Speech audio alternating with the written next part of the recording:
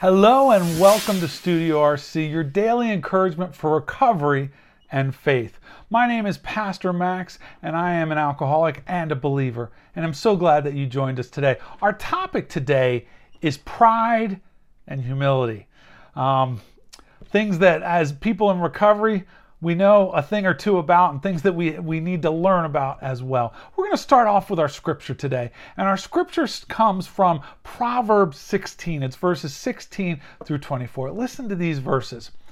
How much better to get wisdom than gold, to get insight rather than silver. The highway of the upright avoids evil. Those who guard their way preserve their lives. And then this is the kicker verse. Pride goes before destruction, a haughty spirit before a fall. In other words, if you're showing a lot of pride, if you are puffed up, that's often the time where we have a blind spot and we're about to fall. Better to be lowly in spirit along with the oppressed than to share plunder with the proud. Whoever gives heed to instruction prospers, and blessed is the one who trusts in the Lord. The wise in heart are called discerning, and gracious words promote instruction. Prudence is a foundation of life to the prudent, but folly brings punishment to fools. The hearts of the wise make their mouths prudent, and their lips promote instruction. Gracious words are a honeycomb, sweet to the soul and healing to the bones. Pride comes before the fall. However, if we're gracious, if we're prudent, if we're wise, we can encourage, we can heal others. And so we're going to talk about pride and humility. It's not a surprise that throughout the recovery literature, it talks about pride a lot. In the program, we slowly learned, and this is in regards to step 4, that something had to be done about our vengeful resentments, our self-pity, and our unwarranted pride. Something had to be done, and the steps help us to do that. It tells us in regards to step 10, anger, resentment, jealousy, envy, self-pity, hurt pride, all led to the bottle or to using. So all those things, pride is one of those things. Both our pride and our fear beat us back every time we try to look within ourselves. Pride and fear go together a lot. We have told innumerable lies in order to protect our pride, to make ourselves look better, to cover our tracks. So false pride becomes the reverse side of the ruinous coin marked fear. So you got pride on one side, fear on the other. It tells us in the big book, we have had long rendezvous with hurt pride. In other words, we've taken long journeys with this hurt pride, frustration, self-pity, misunderstanding, and fear. It tells us in step 4 in regards to the 7 deadly sins, to avoid falling into confusion over the names these defects, as we look at these defects of character, should be called. Let's take a universally recognized list of major human failings, the 7 deadly sins of pride, greed, lust, anger, gluttony, envy, and sloth. What's interesting is pride heads the list. That's not by accident. It tells us also in regards to step 4, in these areas, fear, greed, possessiveness, and pride have too often done their worst.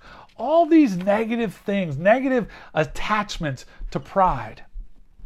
For pride, leading to self-justification, always spurred by conscious or unconscious fears, there's that connection to pride and fear again, is the basic breeder of most human difficulties and the chief blocker of true progress. Pride is causing difficulties and is a blocker to our progress. It tells us again in regards to step 4, there's a lot in regards to step 4 involving pride. Pride lures us into making demands upon ourselves or upon others, which cannot be met without perverting or misusing our God-given instincts. In step 5, it tells us, anger and hurt pride might be the smoke screen under which we were hiding some of our defects, while we blamed others for them. So we use it as a screen, as a smoke screen to kind of cover up what we're doing, or maybe even push others away. Driven by pride of self, unconsciously blinds ourselves to our liability. Our pride blinds us as well. Pride says, you need not pass this way. You don't need to go this way. You don't need to do these steps. And then fear says, you dare not look. If you're going to come this way, don't take any look. Don't look in the closet. Don't do that. So fear and pride, again, working together. When the satisfaction of our instincts for sex, security, and society become the sole object of our lives, pride will step in and justify our excesses. It's okay. You deserve it. You earned it. That's pride trying to justify our lives. So it blinds us. It has demands. It leads us to lack progress and have difficulties. It justifies. Pride continues to be a pitfall. And finally, no doubt we shall point with pride to the good lives we thought we led before the bottle or drugs cut us down. Pride leads us to say that we have good lives, when in actuality, if we look at them, it may have leave some things to be desired. Let's look at humility. Humility tells us, and humility is mentioned 57 different times in the literature, where pride was about 30 sometimes. So humility is mentioned twice as often in the literature. Failure and misery is transformed by humility. Anonymity is real humility. We have lost all perspective and therefore all genuine humility. For we started to get perspective on ourselves, which is another way of saying that we are gaining in humility. In all these strivings, so many of them well-intentioned, our crippling handicap have been our lack of humility, maybe pride. We say we needn't always be bludgeoned and beaten into humility. In other words, we don't have to be humiliated in order to experience or understand humility. The basic ingredient of all humility, a desire to seek and do God's will. So we can be transformed by humility. Anonymity is real humility. There's a genuine humility. We want to gain in humility. When we've had a lack of humility, it's caused problems. We don't need to be bludgeoned into it. The basic ingredient is to seek God's will. That is humility. More on humility. True humility and an open mind can lead us to faith. Humility, we see it as a necessity. It tells us it was only at the end of a long road marked by successive defeats and humiliations and the final crushing of our self-sufficiency that we began to feel humility as something more than a condition of groveling despair. To get completely away from our aversion to the idea of being humble, to gain a vision of humility as the avenue of true freedom of the human spirit, to be willing to work for humility as something to be desired for itself, takes most of us a long, long time. But that's a vision of humility. Anonymity is real humility at work.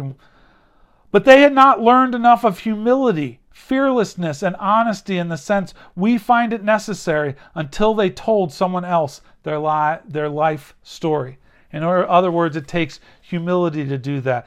Humility leads to faith. It's a necessity. We get a vision of it. We see it in anonymity. We have heard story after story of how humility had brought strength out of our weakness. When humility had formerly stood for a forced feeding on humble pie, it now begins to mean the nourishing ingredient which can give us serenity. Indeed, the attainment of greater humility is the foundation principle of each of the 12 steps. We began to fear pain less and desire humility more than ever. For without some degree of humility, no alcoholic, no addict can stay sober or clean at all. Humility is required. Humility makes it possible for us to receive God's help. During the process of learning more about humility, the most profound result of all was the change in our attitude toward God. Belief in the power of God plus enough willingness, honesty, and humility to establish and maintain the new order of things were the essential requirements. We soon concluded that whatever price in humility we must pay, we would pay. We supposed we had humility when really we hadn't. It brought a measure of humility which we soon discovered to be a healer of pain. Listen to that. A humility comes strength out of weakness. Humility is a nourishing ingredient. It's a foundational principle. It is needed to stay sober and clean. It makes receiving possible, our attitude toward God. It is an essential requirement.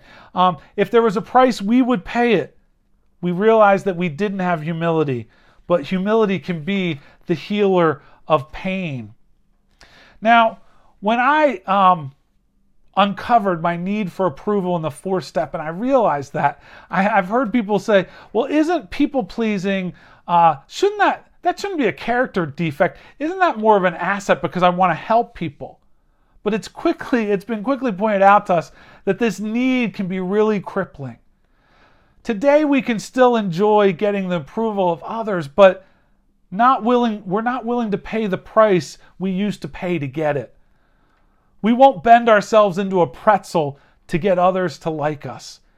If we get your approval, that's fine. If we don't, well, we'll survive without it. It's a lesson that we've learned. Similarly, false pride always kept us overly concerned about our reputation. But since being enlightened in the program, our aim is to improve our character. It tells us we've been driven by forms of fear, self-delusion, self-seeking, and self-pity. We step on the toes of our fellows and they retaliate. Our selfishness was the driving force behind our drinking and using. And we drank and used to celebrate successes, and we also used to drown our sorrows. And the answer, humility is the answer. It turns our will and our life over to the care of God. Today we ask ourselves, have I sought the knowledge of God's will for us, and have I done service for those around me? That is humility. And our final thought on this is, may we develop the best possible relations with every human being we know. It required for successful completion of this is courage, honesty, sincerity, willingness, and thoroughness. I needed to develop the courage to begin, the honesty to see where I was wrong, and a sincere desire to set things right. Thoroughness is the making of the list in regards to the 4th step. Willingness to take the risks required for true humility. Humility is a key to the steps, especially once we get to that 4th and 5th step. But as you're exploring your higher power, you're going to need humility as well. And I want to conclude our time with one last scripture that comes from Philippians 2, verses 3 through 5. Do nothing out of selfish ambition or vain conceit. In other words, pride. Rather, in humility, value others above yourselves, not looking to your own interest, but each of you to the interest of the others. In your relationship with one another, have the same mindset as Christ Jesus. Whether you're a sponsor, whether you're counting in days, whether you're counting in decades, we want to think others better than ourselves. How can I serve other people today? That is the key. That will take pride and turn it into humility. We will deal with pride and wrestle with pride much of our lives and even throughout recovery. But we're going to be aware of humility, and we're going to gain in humility, and that humility will be the key to us living that happy, joyous, and free life that we talk about. May God bless you as you journey and wrestle with both pride and humility. And we thank you for joining Studio RC. Remember, Recovery Church, 12 steps, one goal. God bless, and we'll see you next time.